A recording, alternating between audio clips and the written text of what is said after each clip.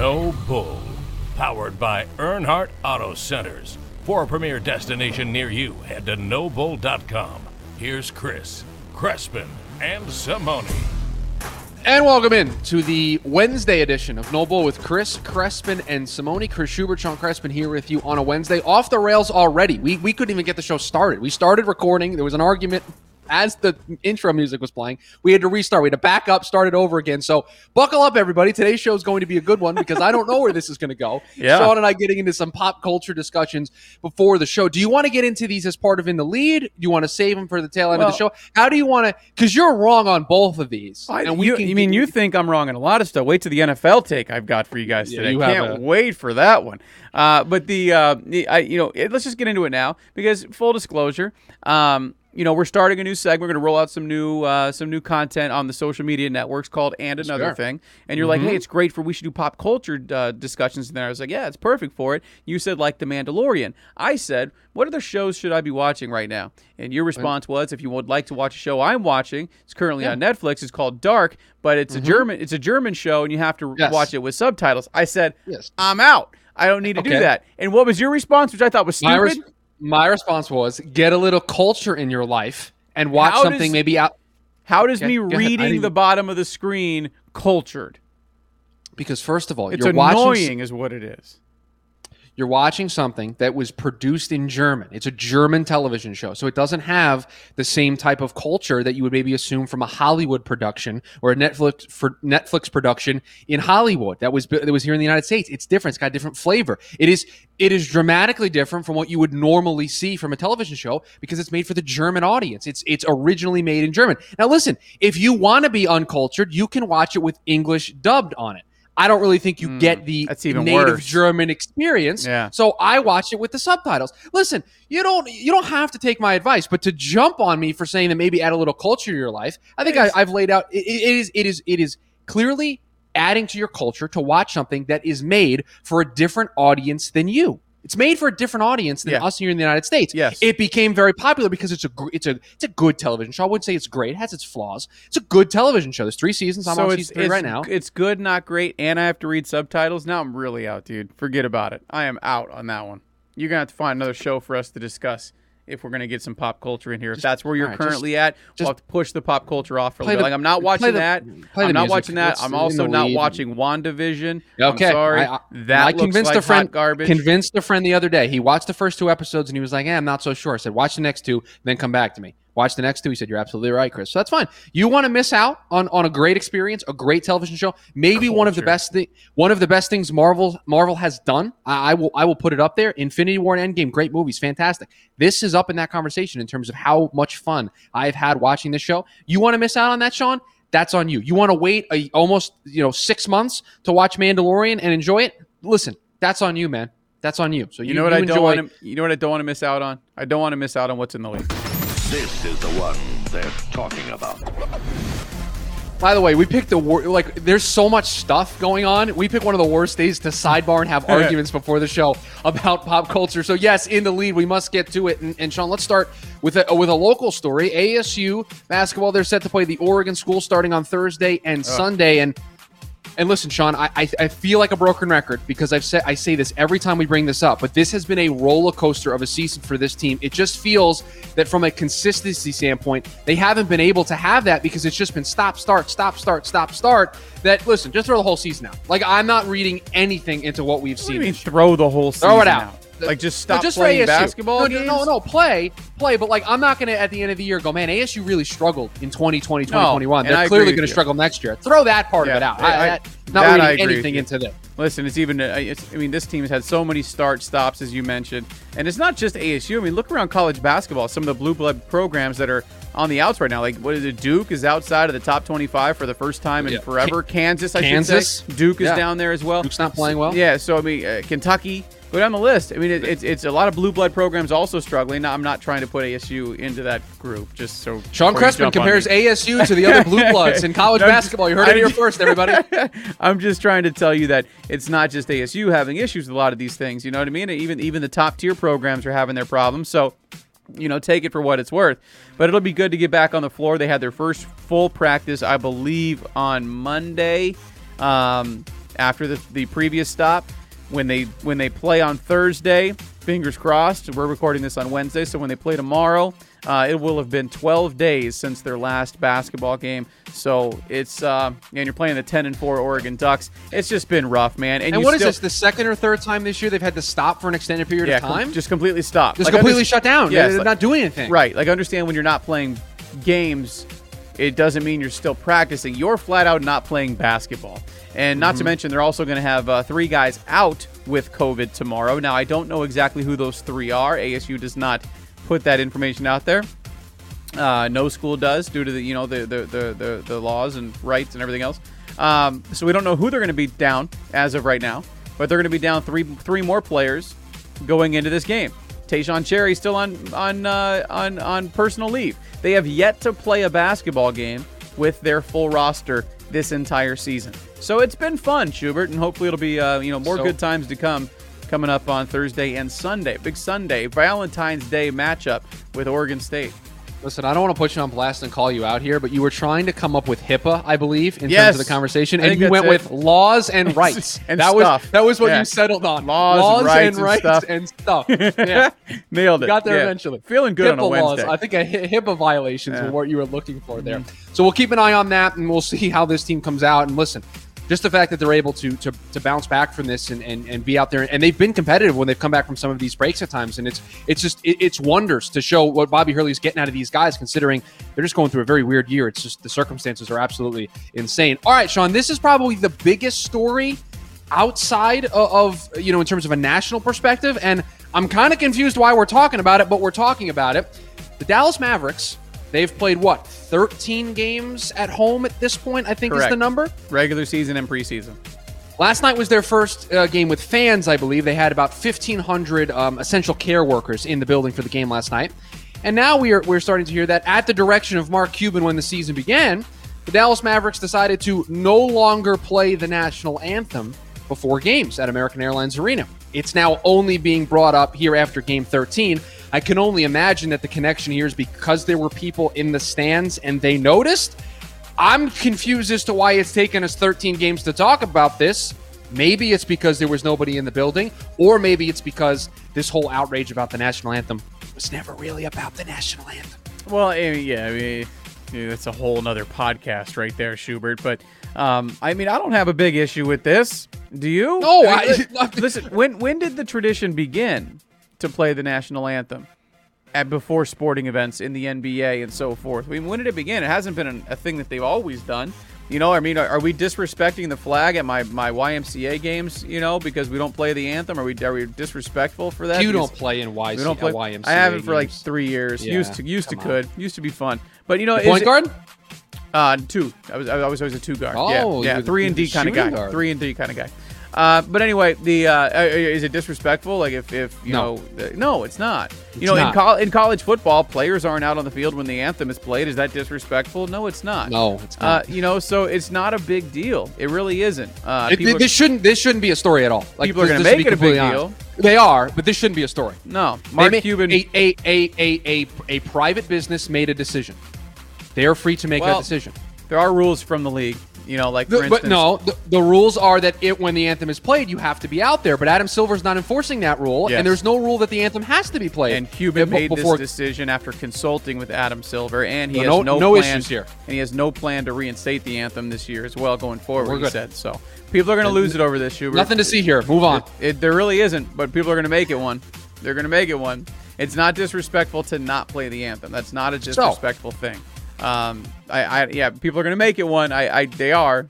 And me saying that is probably going to piss off with some people if they hear it. At S. Crespin, 02. It's not a big deal if they don't play the anthem. Again, people do it in so many different ways. College football, the players aren't out on the field. Is that disrespectful? No, it's not. It hasn't always been a tradition to play the national anthem before sporting events. Some people find that whole tradition silly.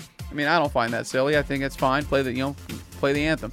But I don't get up in arms if they don't play the anthem, Speaking of things that people might make a big deal out of, Sean, some comments from Seattle Seahawks quarterback Russell Wilson are making the rounds, because the way I described it on our prep sheet here, Sean, is Russell Wilson is saying very un-Russell Wilson-like things, openly complaining, or I guess being frustrated at the lack of protection, discussing how he's been sacked almost 400 times in his career, and basically being open about the frustration. Took me back when I read the comments. We don't normally see Russell Wilson come out and say those things.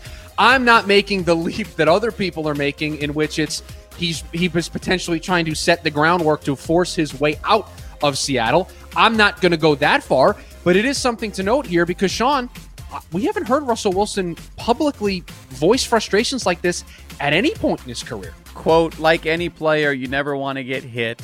That's the reality of playing this position. Ask any quarterback who wants to play this game, but at the same time, it's part of the job and everything else. I think that the reality is that I've definitely been hit. I've been sacked almost 400 times, so we've got to get better.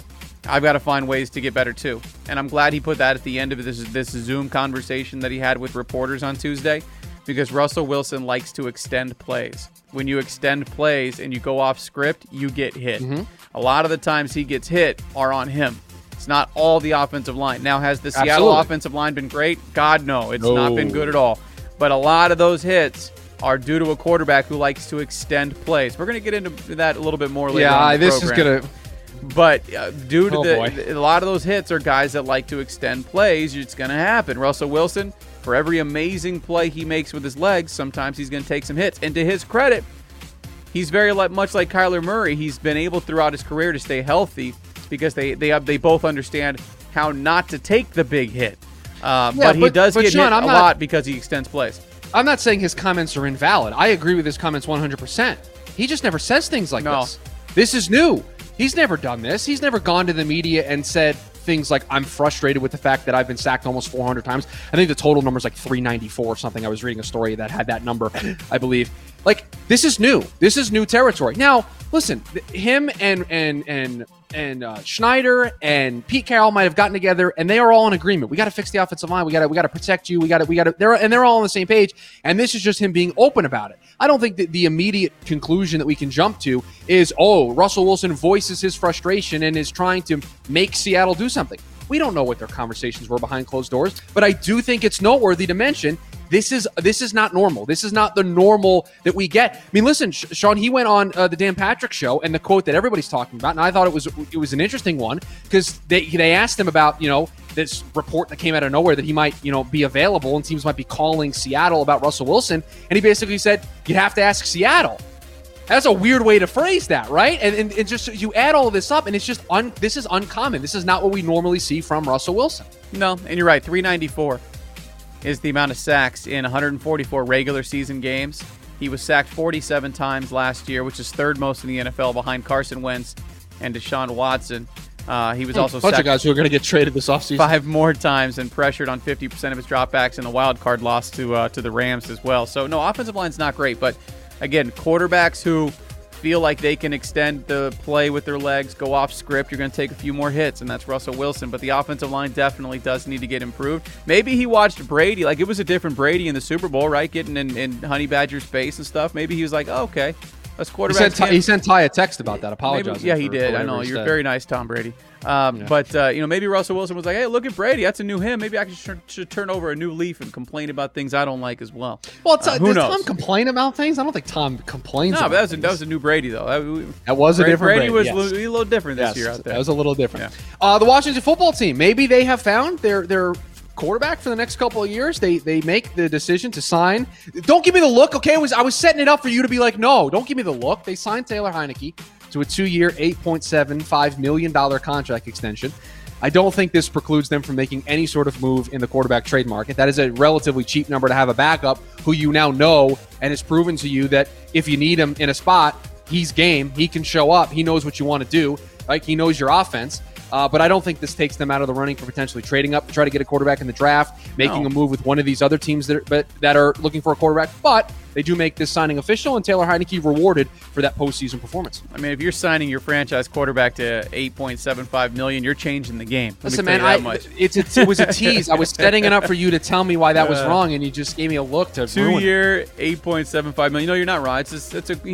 When you get a solid backup, lock him up as well. It's just like the starting especially one that position. You've now seen in the one of the highest leverage of situations. It was not his fault that they lost that football game. Right. Pay him a little bit more if you have to. Yeah. Raiders did it with with Mariota, and it paid off for them. They didn't win the football game that he had to come in, but he was very solid against the Chargers. You pay him Sean, a little bit more. Let's play this out. Could you see them drafting a quarterback either where they're picked now 19 or if they trade up for a quarterback, and Heineke is the bridge? He's the Ryan Fitzpatrick that we saw in Miami, right? You could do that. I think Washington had a taste of success this year. They're ready to win. They're ready to win now. That defense right now in Washington, you got a lot of young, quality football players on team-friendly deals right now. No, find the quarterback and find him right now and get him in there and ready to win, especially with where that division's at. So winnable division. Who do you got? Who do you got winning the division next year? Right now, it's the Washington football team, and we don't even know who the hell their quarterback is. Yeah. So you win now. If Dak is back in Dallas, I could pick Dallas. 16 games of Dak, I think they could win that division. Probably. We don't know. I mean, obviously, there's the tag, and he's technically a free agent, so we have to go through that whole process. But if Dak is back in Dallas next year, I got to think they're the prohibitive favorite to win that division, as weird as that is to say. But I think they are. All right, Sean, I know it's post-Super Bowl, so I don't feel like I have to abide by these rules. Oh, you do. But 60 seconds of baseball? Not until the season starts. You got 60 seconds? You want the clock? I do have 60 seconds. I mean, I don't. Right. Again, I would like to file an injunction here because I think the Super Bowl's over. Listen, I don't care. I'll eat up my time. That's fine. I'll still make my point. But I just think an injunction needs to be filed because I think this is a little bit egregious. So, listen, we've got the new terms for what the 2021 season is going to look like. We have 7-inning doubleheaders back once again, and runners on second base to start extra innings. Those two things are going to return for a second straight season as MLB, the league, and the union agreed to the 2021 health protocols on Monday. We do not have the DH in the National League. That is not back this year. And we also don't have expanded playoffs. Now, if you'll remember last year, expanded playoffs were not part of the 2020 health agreement. It was agreed upon as the season had already started. So if these two sides want to get together to try to do that at some point, they can. But for right now, that's not part of the deal. I don't see the DH becoming a thing. Extended playoffs, they might be able to revisit, but this appears to be the rules that we're going to play under for 2021. So we shall see. Listen, every time. Listen, you give me 60 seconds, I will hit the goalpost every flipping time. Well played. And we're getting 162, which is nice. We are getting 162, which is nice. Yeah, which is nice. I will be interested to see if all teams play 162. I'll phrase it that way. I don't know if every team is going to play 162 by the time the season is over, based on some of the things that we have been seeing. But we'll have to keep an eye on that. Spring training about to start here next couple of days, week or two, and things will get started. Coming up next on the program, he calls the report a dirty rumor. We'll get into it next here on No Bull with Chris Crespin and Simone. But first, Earnhardt Auto Centers, locally owned and operated since 1951. If you've lived in the Valley for any amount of time, you know Earnhardt. You know the Earnhardt name. You know it's a name you can trust. 19 Arizona locations, the 21 dealerships and 17 brands. But make it easy on yourself. NoBull.com is where you want to go. Thousands of vehicles at your fingertips to browse. Thousands of them at NoBull.com. And with the NoBull Express option, let them bring a car to your front door. You can test drive it for the day. You don't even have to leave the house. Fill out your financial application right there online. Bring the new vehicle once the purchasing process is complete. Again, right to your front door. Make it easy on yourself. Thousands of vehicles at NoBull.com. Utilize the NoBull Express option, turning the entire buying process into an absolute breeze from the comfort of your own home. You know it's a name you can trust. Earnhardt Auto Centers, the Earnhardt name, a 69-year commitment from their family to yours. Earnhardt Auto Centers and NoBull.com. That ain't no bull.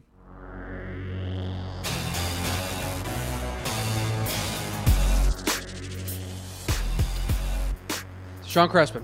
Yes, We're going to get into Patrick Peterson here in a moment, but I'm taking the show in a completely different direction because we have this. major breaking news. Okay, what do we got? Major breaking news. Like on a 1 to 10 scale, it's a 12. What? The official McDonald's Twitter account has tweeted a screenshot of an email in which it says, High C Orange Lava Burst will officially come back on the menu at all U.S. restaurants by the summer of 2021. This is groundbreaking development. This is fantastic. You're not going to appreciate this.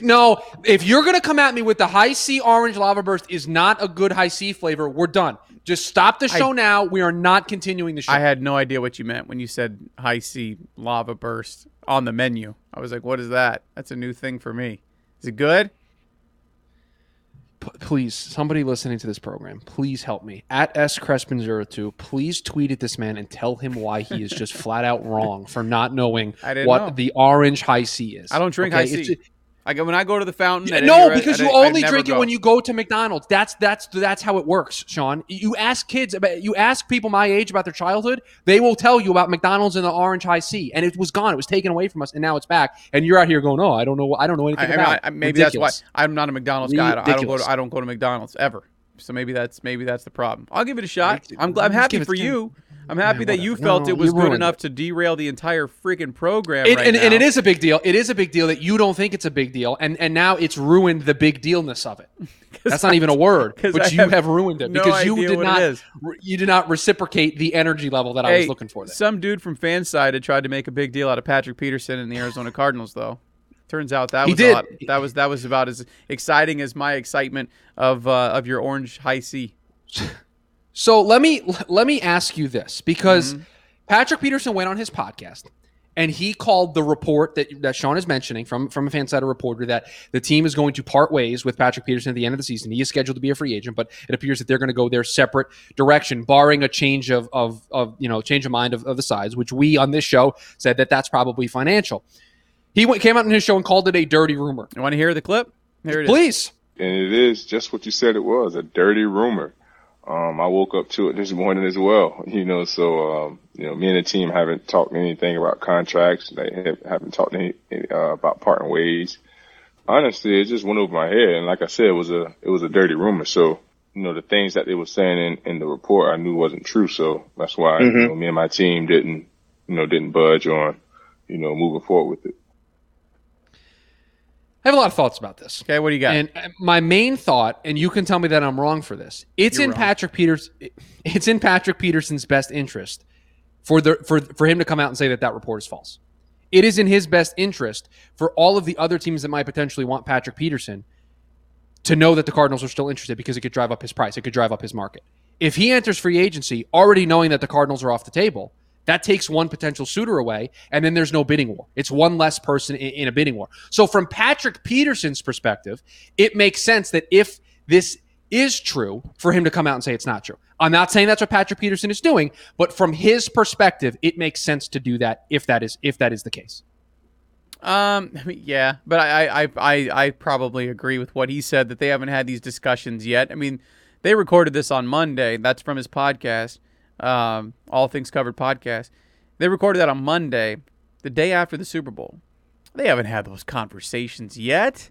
I mean, listen, the Arizona Cardinals are doing their due diligence right now, obviously, of going through, okay, who are we going? What's our financial situation? What can we change here? How do we open up more money? What do we do? Who are we going after? They've had those conversations, but I doubt that they've had any sit down with Patrick Peterson, his camp, and laid out where they are financially. They can't even do that yet, because we don't even know what the salary cap is yet. So they have no idea where they're technically going to be at. So they haven't been able to sit down and have these conversations yet. That was my first thought when the report came out. Like, how would they, unless it's a personal thing, like we don't want you on the team, unless it was one of those, we don't even know what the cap is yet. So the Cardinals can't sit down and have an idea of how far apart the two sides are, because there's no number yet. So the report was crazy from the get-go. That was my first thought on this, that unless it's a personal deal, like we don't want Patrick Peterson on our team, which I know that's not the case, then how do we know if they're far apart? There's no number to even go by yet. It was a ridiculous report to begin with. And I tend to agree with you, Sean. I was just offering up a potential hypothetical to what could be going on. Yeah, what you were saying is true. It makes sense for Pat to want to have the Cardinals involved, even if they aren't involved, right? For there to be that perception that they're involved. But I'm with you. I think this is more a reporter had somebody tell him this and he jumped the gun. Now, Here's the worst part about this, Sean. If these two sides don't come to a deal and Patrick Peterson plays elsewhere in 2021, this reporter can say that he was right.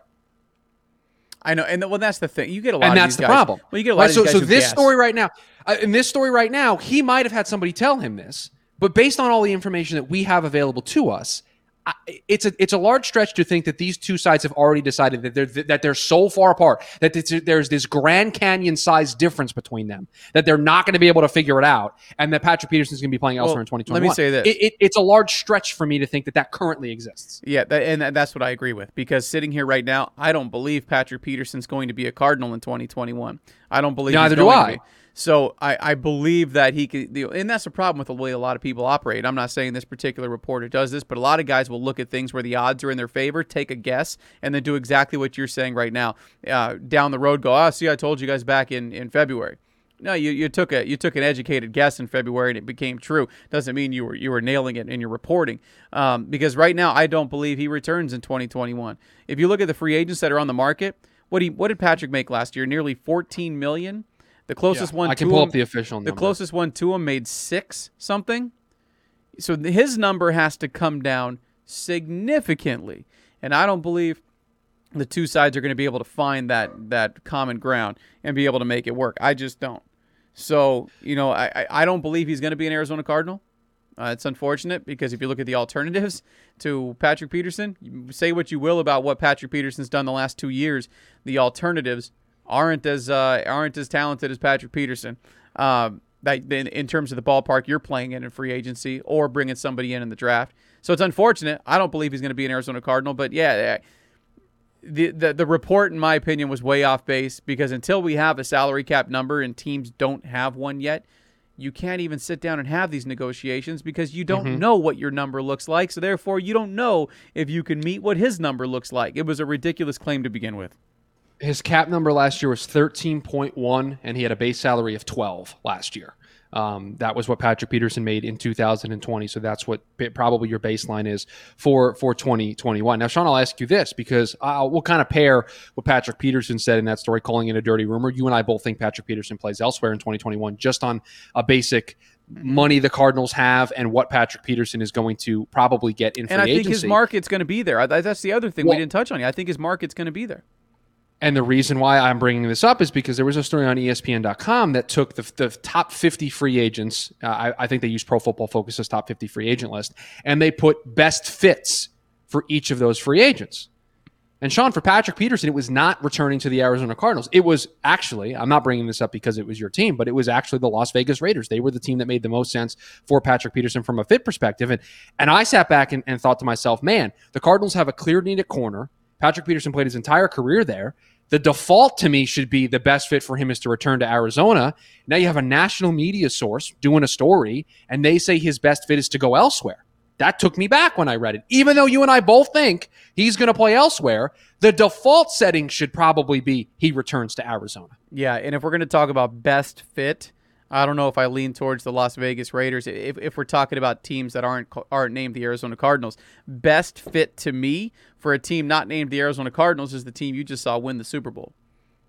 Back with Todd Bowles, who he has spoke glowingly of on his podcast and has said multiple times he would like to reunite with him eventually. Thinks he's a defensive genius, had some of his best years with Todd Bowles, so he would love to get back to a situation where he could play with him. That team. That would make the most sense to me if we're gonna if that's how we're gonna word it, quote unquote, best fit for him. That would be the best fit. The final sentence of the blurb about Patrick Peterson on this ESPN.com story, quote, also watch for Tampa, where Peterson's former coaches Bruce Arians and Todd Bowles are coming off of a Super Bowl appearance. So there you go. So they have Vegas as the best fit, but saying also watch out for Tampa. Nowhere in that paragraph does it mention coming back to the Cardinals. Not even a mention. Not even just a small little blurb. Not at all. Raiders and then Tampa. That's it. To me, that was shocking when I saw that. Yeah, a little bit. I think people see the writing on the wall similar to how we do. The cap situation for the Arizona Cardinals, the way he's performed the last couple years, the way it's kind of gone down the last 3 years, going back to the Steve Wilks, season when he asked for a trade. And then you have the stuff. Right. Yep. Then you have the suspension. So I think people have just seen the writing on the wall. I think in one of those situations where a fresh start, new scenery might do everybody good. It's one of those, I believe. Now, he's not the only Arizona Cardinal on this list, however. So Reddick also makes this list. Yeah, 24th on the list. His best fit, the Denver Broncos. And once again, no mention of returning to the Arizona Cardinals in the blurb. Yeah. So that's two of the big free agents that we talked about on this show about the Cardinals. I think this is just one list. It doesn't mean it's not the be all end all, but I think to Sean, to your larger point, people see the writing on the walls of the situation that the Cardinals find themselves in, and that there's a lot of cat magic that's going to have to be done in order to make this stuff work. To keep and you can't And you can't make the assumption that they're going to do that cat magic, right? You have to actually see it before you can believe that Haason Reddick and Patrick Peterson could be back. I think they allow both these guys to see the market. And I think the market's going to be higher than where the Cardinals are willing and maybe able to go. So I'm not going to be shocked if they're both gone. I think they wind up with one of the two. I do, and I think if it's one of the two, it's Haason Reddick. And it's because if you're projecting long term, next year Chandler Jones's contract is up. You don't know how that's going to play out. And listen, you just spent 3 years grooming somebody and finally got him into a situation where he looks comfortable on the field and is backing that up with the statistics as well and the impact on the football field. So you spent 3 years grooming a guy. See the fruits of that. In Haason Reddick. So, if one of the two, if I had to pick one of the big two, the two that make this list for the Arizona Cardinals, Patrick Peterson and Haason Reddick, which one's most likely to return? I'd say it's Haason Reddick, even though the position of corner is more pressing right now for the Arizona Cardinals. If I had to pick the two, my gut tells me that it would be Haason Reddick. Well, Todd McShay's latest mock draft that ESPN dropped, I believe, this morning. I saw it this morning. It might have dropped yesterday, so don't quote me on this. But I was looking through. I always do. I always go to see what the Cardinals do with their pick. And, Sean, maybe Todd McShay is trying to piece together the fact that maybe Haason Reddick isn't going to be back next year because he has them taking Greg Rousseau, the edge rusher out of Miami, with 16. That's a name that we haven't seen mocked to the Cardinals at 16. It's been a lot of cornerback. I've seen some wide receivers mocked there. I have not seen Greg Rousseau's name pop up, and his name popped up in Todd McShay's latest mock draft. So maybe he's connecting the dots of Haason Reddick gone, need to help Chandler Jones in terms of getting pressure off the edge, and Greg Rousseau is the name that comes up. So yeah, and I don't McShay hate that. Could be connecting dots. I don't know, though. He also just might be looking at the way the board plays out and says that this player fits the Cardinals. I don't hate that, but it's going to be dictated by, and this is why we talked about this a few podcasts ago, which domino has to fall first and how does it affect? And I said the Patrick Peterson decision's one, and then if you don't go there, find a way to sign Haason Reddick. But whatever happens from March 17 to NFL draft in April is going to dictate where they need to go at 16. It's free agency's primarily within their own house of free agency is going to dictate where they need to go with 16 come the NFL draft. So from March 17 until then, everything is going to change. So these mock drafts for the Arizona Cardinals are fun to track right now.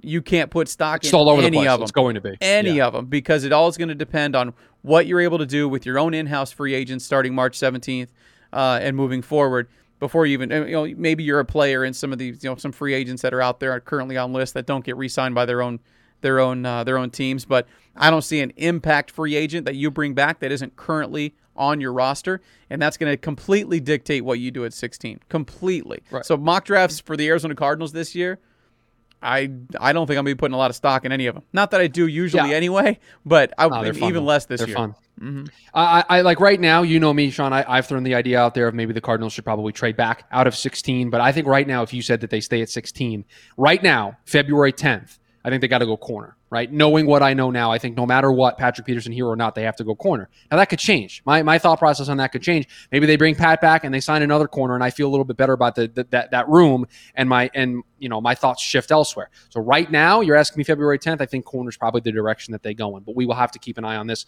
and track it as this lengthy offseason for the Arizona Cardinals. It's going to be busy. There's going to be a lot of stuff to talk about when it comes to this team. Coming up next on the program, Sean Crespin has a take about quarterbacks in the National Football League that is going to make me angry, I can already tell you, and it might make you angry as well. We'll get into it next year on No Bull with Chris Crespin and Simone. But first, have to tell you about our friends over at Manscaped. And fellas, Valentine's Day just a couple of days away. Make sure you're ready for wherever the night may take you. Our friends over at Manscaped, the global leader in men's below-the-waist grooming, are here to tell you that you need to use the best tools for the job so you can be ready for anything on that special day. Come on and join the over 2 million men that are already trusting Manscaped products to groom. Make sure you're one of them. The Manscaped Perfect Package 3.0, headlined by the revolutionary third-generation Lawnmower 3.0 trimmer, the advanced skin-safe technology, cutting-edge ceramic blade to reduce those grooming accidents. Add in it's waterproof. You have the LED light. You also have the Crop Preserver and the Crop Reviver, which are in that Perfect Package 3.0. And then the brand new Manscaped Refined Cologne, which is the same signature scent that is in all of Manscaped's formulas. It's the perfect complement to the Perfect Package 3.0. Head on over to manscaped.com. Use the promo code NOBULL, and you'll get 20% off and free shipping. So head over to manscaped.com. Check out everything, the Perfect Package 3.0, the new cologne, the Lawnmower 3.0. Check it all all out. And when you check out, use the promo code NOBULL and you will get 20% off and free shipping. Your balls will thank you. Sean Crespin, I hand the show off to you, my friend. I'm not even going to set this up. I'm just going to move out of the way. Sean Crespin with a quarterback take that's going to make everybody angry. Go. It is, and this is, I think there's a lot of truth to this particular thought. But this is sure what you do. I'm sure you do. Podcasts are for. Yesterday, I'm reading some Arizona Cardinals news, and it was actually an article on Revenge of the Birds. I think they do a tremendous job covering the Arizona Cardinals, and this is the SB Nation site. But in one of their articles, they talked about Kyler Murray being a top 5 to 7 quarterback in the NFL. And I went, whoa. Maybe someday, right now, not even close. Top 5 quarterback in terms of your Instagram highlights, top 5 quarterback on TikTok, top 5 quarterback of the things that make everybody grab their phone and comment away on the video of him shaking a dude out of his boots. Not even close to being a top 5 quarterback in terms of the position itself. And so I got to thinking about the position itself, because since they drafted Kyler Murray, we've had the discussion that the Arizona Cardinals are right in line with the position, right? The future of the quarterback position. Getting a guy like Kyler Murray puts you right in line with where this position is going. But does it? And let me explain what I mean by that. Who was in the Super Bowl just a few days ago? Tom Brady was in the Super Bowl. And Patrick Mahomes. Yeah, those Who was in the Super Bowl the year before that? Outside of that would be Patrick Mahomes and Jimmy Garoppolo was in the Super Bowl. And before that, outside of Tom Brady? That would be, so Tom Brady and I believe Nick Foles played in the Super Bowl. Jared Goff. Jared Goff. Sorry, I mixed up my And then the year before that, who was it? That was the Tom Brady and Nick Foles. Super Bowl. Here's the 5 quarterbacks that have played in the Super Bowl in the last 5 years. Tom Brady, Patrick Mahomes, who can move, that's for sure. But Jimmy Garoppolo, Jared Goff, and Nick Foles. Does that sound like the who's who of quarterbacks that are going to scare me with their legs? Do I have to have this desire to find the mobile quarterback, the quarterback that's going to get out and run and change the game the way the game is changing? Does that list sound like that? Let me expand it even further. Here's your division-winning quarterbacks this year. Josh Allen. He can move, but really wasn't much until he went from completing 58% of his passes to 69% and throwing for 30 touchdowns this year. You have to be able to throw the ball. Patrick Mahomes, Big Ben, Ryan Tannehill, Alex Smith, Russell Wilson, Aaron Rodgers, and Drew Brees. Those are the quarterbacks that won their division this year. Do those sound like groundbreaking quarterbacks going in a direction that we've never seen at the position? No. Those are all quarterbacks that can throw the ball very, very well.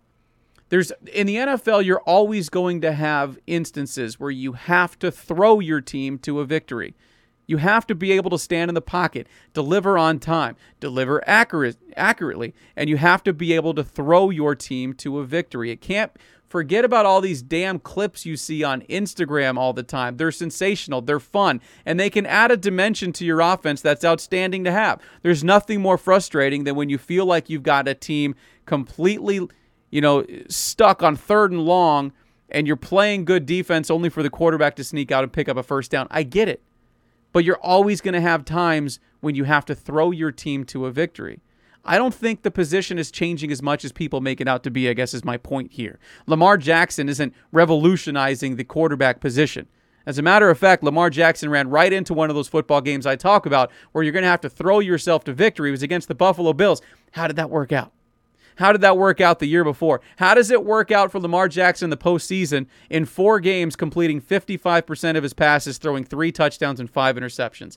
There's going to be games, primarily late in the football season and in the postseason, where you have to throw your team to a victory. I don't think the quarterback position is on this groundbreaking change that everybody is making it out to be. And you say, well, Crespin, what about Patrick Mahomes? He can move like the best of them. You're not wrong. He's also never thrown for less than 4,031 yards in a season. He's also never thrown for less than 26 touchdowns and only having 5 interceptions in a season. Oh, what about Russell Wilson? You talked earlier in the show about how he extends the play all the time, gets himself in trouble using those legs. Again, his lowest passing total in a season. 3,900 yards. Oh, by the way, that year he had 34 touchdowns to just 11 interceptions. The quarterbacks that are mobile, great to have. but it's not the evolution of the quarterback position that everybody's making it out to be. It's just not. You're going to have games where you have to rely solely on throwing the football, and if you can't do it, you wind up like RG3. You wind up like Colin Kaepernick. If you don't learn to add to your mobility, that's where you end up. And I'm not saying Kyler Murray's on that path. He's not. He's use your eyes. He's clearly a better thrower of the football of either of the two guys that I just mentioned. But he has to improve in that area. He has to find a way to complete balls consistently over the middle of the field.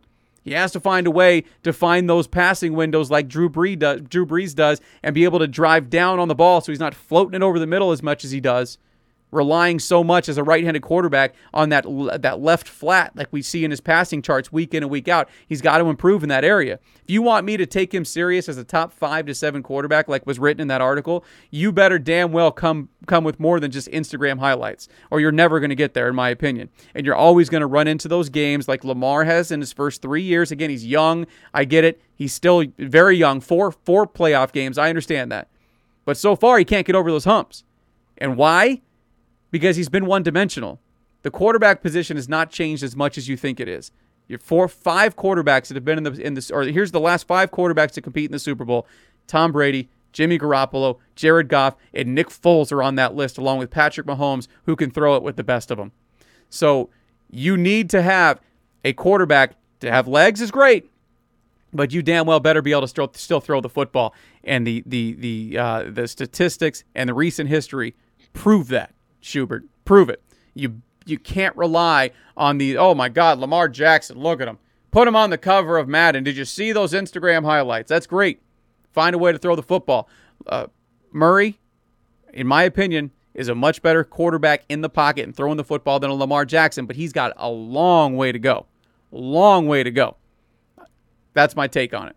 Am I wrong? Dissect it.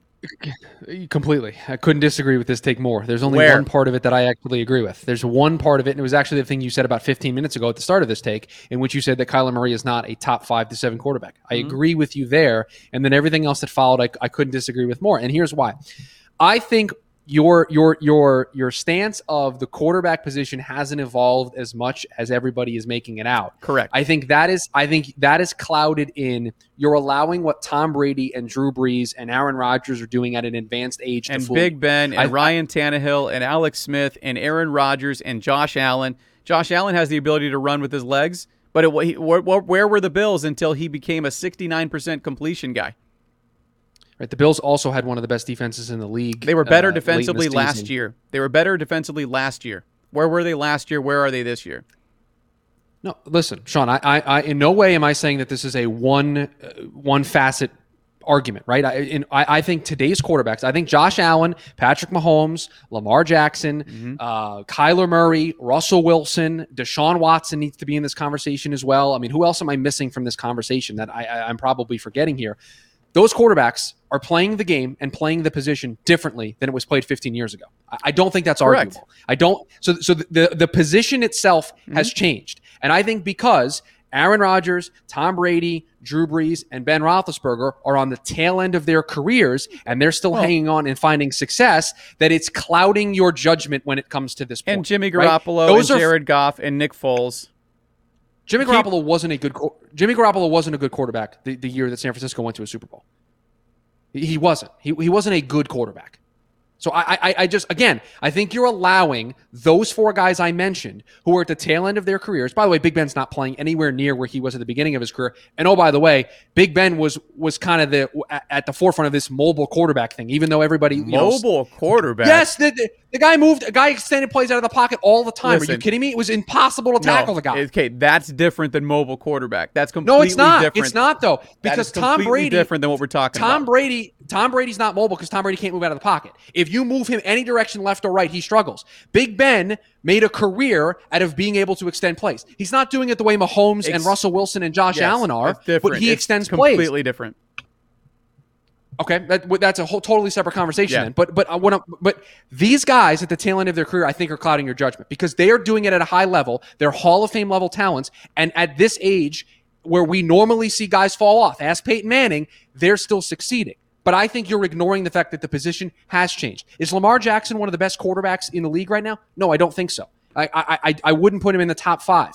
Is he one of the top 10 quarterbacks at the position? Yes, he is. He, from year 1 to year 2, improved in terms of a passer tenfold. Right? It was the biggest criticism of him in his rookie season when he played. And then in year 2, he did so much more, and everybody was stunned, astonished. Oh, man, Lamar Jackson became a passer. Guess what? He did the same thing in 2020 that he did in 2019. But he won an MVP in 2019 and didn't put up the numbers that resembled an MVP season, so everybody thinks he all of a sudden has lost a step and is not the same quarterback. Couldn't disagree more with that. Josh Allen ran the football a ton. He runs the football a lot. The position is different than it was 15 years ago. Yeah, I'm the not position denying is that. Going in a different direction. I'm not denying that. When Brady retires, Breeze is already retired. When Rodgers has probably got, 4 or 5 more years left? When they retire, guess what the position is going to look like, Sean? It's going to look like the guys that you're critical of. So I think you're allowing these 4 guys to clout your opinion on this. No, you're hearing me incorrectly. What I'm telling you is everything people get so excited about and say they need at the quarterback position is not necessarily what you need. You have to still be able to deliver from the pocket and throw your team to a victory. If you can't do that, you're going to end up like the RG3s and the Colin Kaepernicks. Tremendous athletes, can make you plays, can put you on Instagram. But until you can throw me to a victory, you're not going to have long-term success in the league. You're just not. So I'm not denying that the quarterback position has changed. But like everybody has this passion to find a guy that can do what Lamar's doing, can do what Kyler Murray's doing. Like, I don't think that's the cutting edge of the quarterback position. I think Josh Allen is the cutting edge of the quarterback position. Can he extend a play for you? Yes. But if you look at where the success comes from, it went from completing 58% to 69%. And having that touchdown number through the roof, bring down those interceptions, throw my team to victories. You have to be able to do that. The NFL, the speed on the defensive side, the way teams can scheme against you once they have an idea of who you are is going to shut down your physical ability. You can't rely on that every single play. I'm not saying the quarterback position doesn't change or isn't changing. What I'm saying is the cutting edge of the position isn't simply what Lamar's doing. It isn't simply Kyler Murray with the highlights we see of him shaking dudes out of their jock straps. Fun to watch. So all of these teams are wrong in their evaluation, is what you're saying. Not wrong in the evaluation. Not wrong in the evaluation. Clearly, because you don't think that they should go in that direction at the quarterback position. Who were all these teams? When you said Baltimore? all these teams are wrong. Yeah, I don't believe Baltimore's in a great spot. I don't, and I agree with your take in terms of not signing him for a long-term contract until. But that's a different conversation. That is a different conversation. That's fine. But why I'm applying it there is I have yet to see a kid who can throw his team consistently to wins. I haven't. He has improved. But I give him. And credit. I can say the same thing about Josh Allen, who's your quintessential example of a guy. He did it 1 year. And I don't want to talk bad about Josh Allen, but this is the argument that you're putting me in. I'm not. But guess what? Josh Allen, Baker Mayfield, and Lamar Jackson are all getting paid this offseason. Yeah, they're all getting big contracts. Yep, because that's the way the NFL works now. Exactly right. But you're making my point even further. And guess what? All 3 of those teams played in the divisional round of the AFC playoffs. Yeah, so they're doing pretty well for themselves. And you're putting Josh Allen the way he played the game this year, and you're putting Baker Mayfield the way they asked him to play the game this year in the same conversation as how they asked Lamar Jackson to play the football, play his style of football. You're putting those with them? No. So what is your point? There are different ways to win in the National Football League. It's not a cookie cutter, one size fit all. This is how you have to play football. It's not. You're not wrong. Baltimore has gotten to the playoffs with Lamar Jackson. Yes. By the way, I think it's you're not giving Lamar Jackson enough credit to evaluate him on a 4-game sample size and say, the guy can't throw his team to victory. He's got his team to the playoffs each of the last 2 years. Guy won an MVP. He's made some throws. He's made some big time throws in some big time spots. Yeah. Do you not remember the Monday Night Football game in which he came back out after the quote unquote cramps and made a pretty big throw in a big spot when he was hurt? Yeah. In order to help his team win a football game. Right. But he can make throws. Like we fundamentally disagree on Lamar in particular, but in a bunch of other areas on what the quarterback position is. You and I just have a disagreement. No, I don't think we do. I don't think we're as far off as you think we are. But what you're saying to me is that you don't need to be able to be a great thrower of the football to win consistently in the NFL. And I'm telling you, you're wrong. And I know that's wrong. And it will always be wrong. And the guys that don't create that side of their game are going to become the RG3s and the Colin Kaepernicks. Plain and simple. And 55.9% completions, 3 touchdowns, and 5 interceptions in those 4 playoff games is proof. You can't win unless you're able to throw the football. He's 1-3 in those games. You can't win consistently in the playoffs unless you can throw the football. Plain and simple. That's all I'm saying. You're telling me I can't find a 4-game sample size of a Hall of Fame quarterback that fits the description that you're talking about that didn't have a 55% completion percentage in the playoffs? You're telling me I can't find it? I haven't done the research, but you're telling me I can't find it? More than likely, you're not. Yes, this is an extremely small sample size that you're evaluating one guy on. Right. That's my issue with your argument. Right. So it's too small of a sample size for you to say that Lamar Jackson can't win because he has one. I'm telling you right now that the quarterback position, you have to be able to do both to have consistent and Lamar consistent can. success. Like, that's where we disagree. Lamar can. I know for a fact that he's got a long road to go for throwing the football consistently, bro. Like, there's not even a conversation. Didn't say he was perfect. And again, at the top of this conversation, I said I didn't think he was a top 5 quarterback. I just don't think he is a top 10 quarterback in the National Football I don't think the position has changed as much as people think it is, because the underlying way of getting to a Super Bowl and winning consistently in the postseason and late in the year is you're gonna have games where you have to be able to throw yourself to a win. Plain and simple. And the quarterbacks that can are the ones that stick around. The ones that can't, don't. And I'm telling you right now, you can't rely on shaking dudes out of their jockstrap constantly from the quarterback position. You just can't. You can't. We will put this take up on the board, and we will let it age over some time, and we will revisit it here in the future, because there are a few takes that you and I disagree as strongly on as this one, but this is one in particular. Lamar has been a conversation off air between the two of us for a very long time, because I'm a little bit more positive on Lamar than maybe you are. Yeah, the Instagram highlights are so fun. They're so fun. Yeah, but listen, just stop being the old man with that crap, because that has nothing to do with this. That has nothing to do. Do you really think NFL teams are evaluating a guy based on can he get us social clips? Like, that's ridiculous. That's a false equivalency of an argument. And I'm not talking about the teams themselves. I'm talking about the narrative on social media and so forth. But the teams are drafting these guys, Sean. Right. The teams are taking these guys that you are then saying can't win. Like, you're making it sound like there's a ton of them. I'm talking about just a handful, just a few. I'm talking about the narrative of the cutting edge of the position being Lamar Jackson, or the cutting edge of the position being Kyler Murray. I don't believe it is. I really don't believe it is. It's much more Patrick Mahomes. It's much more Josh Allen. It's much more Russell Wilson. You can't just come to the table and try to use your athletic ability and think that's going to be it at the quarterback position. In the NFL, it doesn't work. It doesn't work. The cutting edge of the position is Patrick Mahomes. It's what Josh Allen did this year. It's what Russell Wilson's done the last handful of years. That's the cutting edge of the position. And you don't think Lamar could ever reach that, which is where we disagree. Right now, I don't see it. Yes. And right now, I see Kyler Murray, who I think is closer than Lamar, but has a long, long way to go. Long way to go.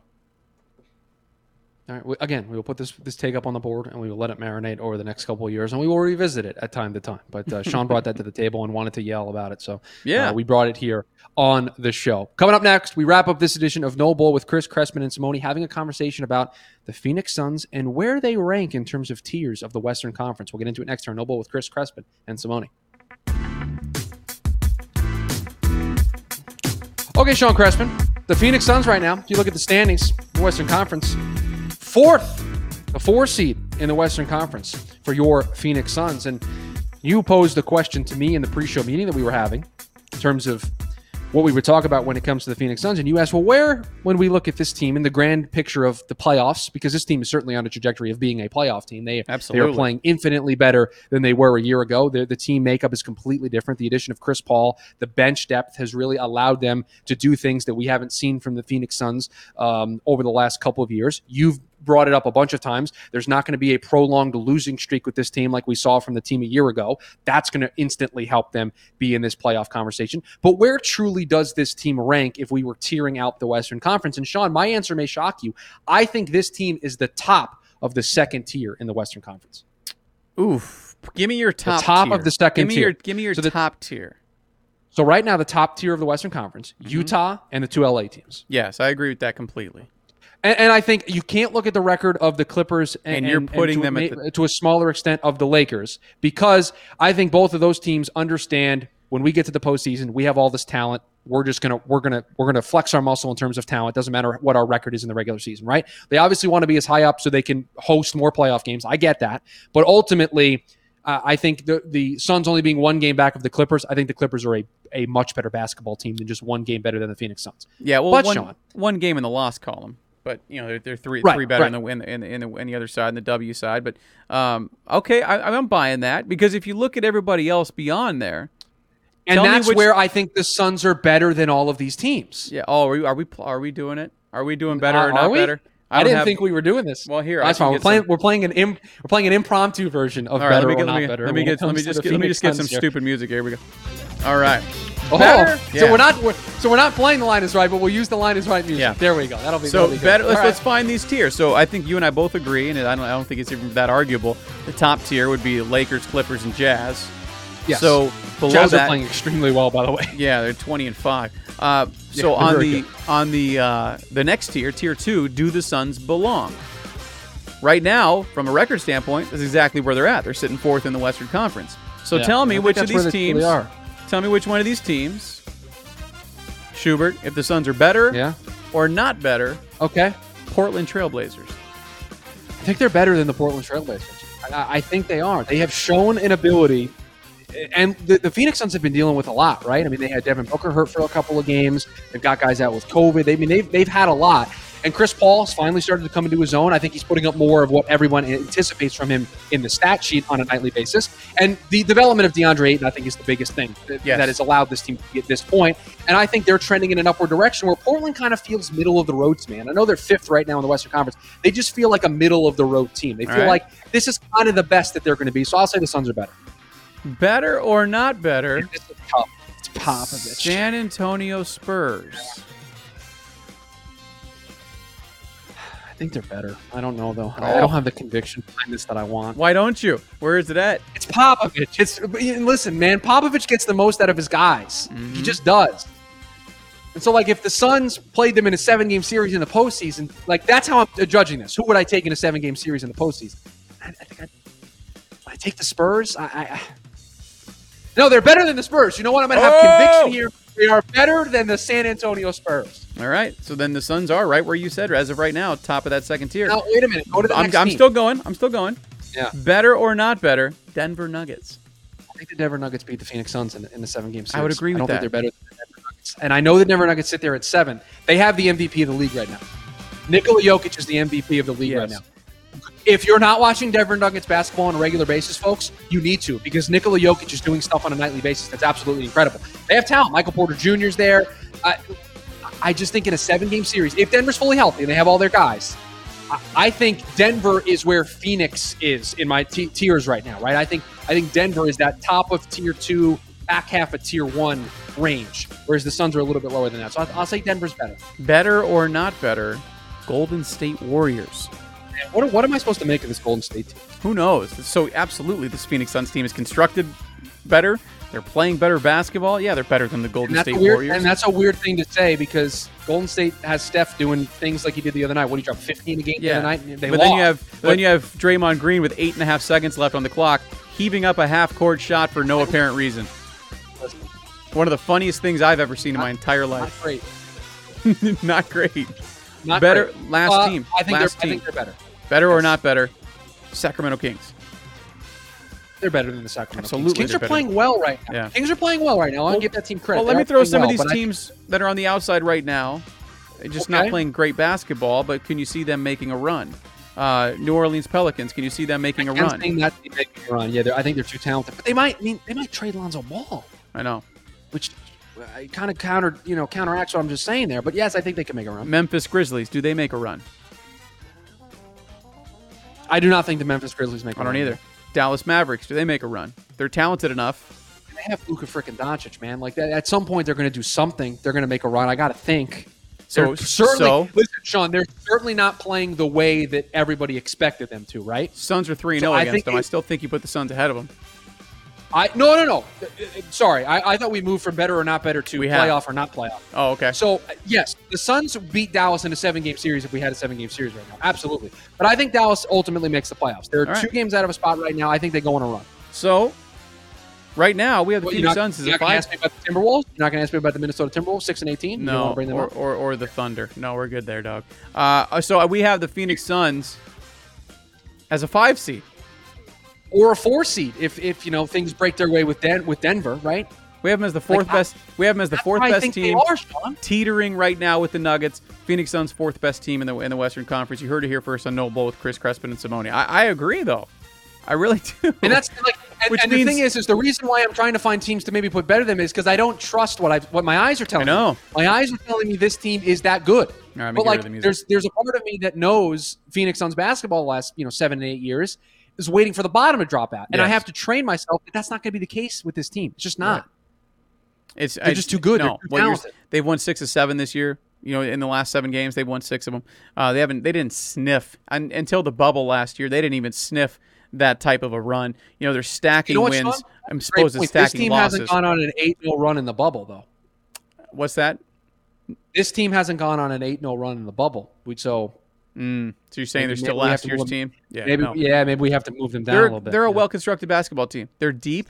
They can have games like the other night when you don't have 5 players suiting up and still find a way to have Booker and Bridges get you a win. It's a well-constructed basketball team. And I know people still want to nitpick about DeAndre Ayton because he's the first overall pick, but he's finding his role. The best basketball of his career, man. He is, and he's also finding his role within this particular team, which is key. This is just a much more well-constructed basketball team overall than what we've seen in years past, and they belong where they're at. We could be seeing a Phoenix Suns team that's on a path to be the home team in a 7-game series. What? I'm incredibly intrigued by this next stretch of 4 games, Sean, because 3 of their next 4 come against Milwaukee, Philly, and Brooklyn. I know. So we'll get a great litmus test here, and I think we have already. They beat Boston the other night, but Boston was down a few guys too, but but this will be a good test for them. This game tonight against Milwaukee should be a good one. I don't think there's no Drew Holiday for Milwaukee in tonight's game, if I remember correctly, because of COVID protocols. So he's not playing. But I think overall this should still be a fun basketball game to watch tonight. That's going to do it for us here on the program. As always, you can follow the show on Twitter at @NoBull_podcast. You can follow me on Twitter at Shoe Radio. If you want to tell Sean all of the things that he got wrong in today's show, because there is a laundry list at SCrespin02. On Twitter. Rate, follow, subscribe wherever you get your podcasts. Potentially our first and another thing coming tomorrow. You want to stay tuned to that. Again, that's going to go out on the Twitter account and the YouTube page. And then we'll be back on Friday for a full episode. Everybody have a good one.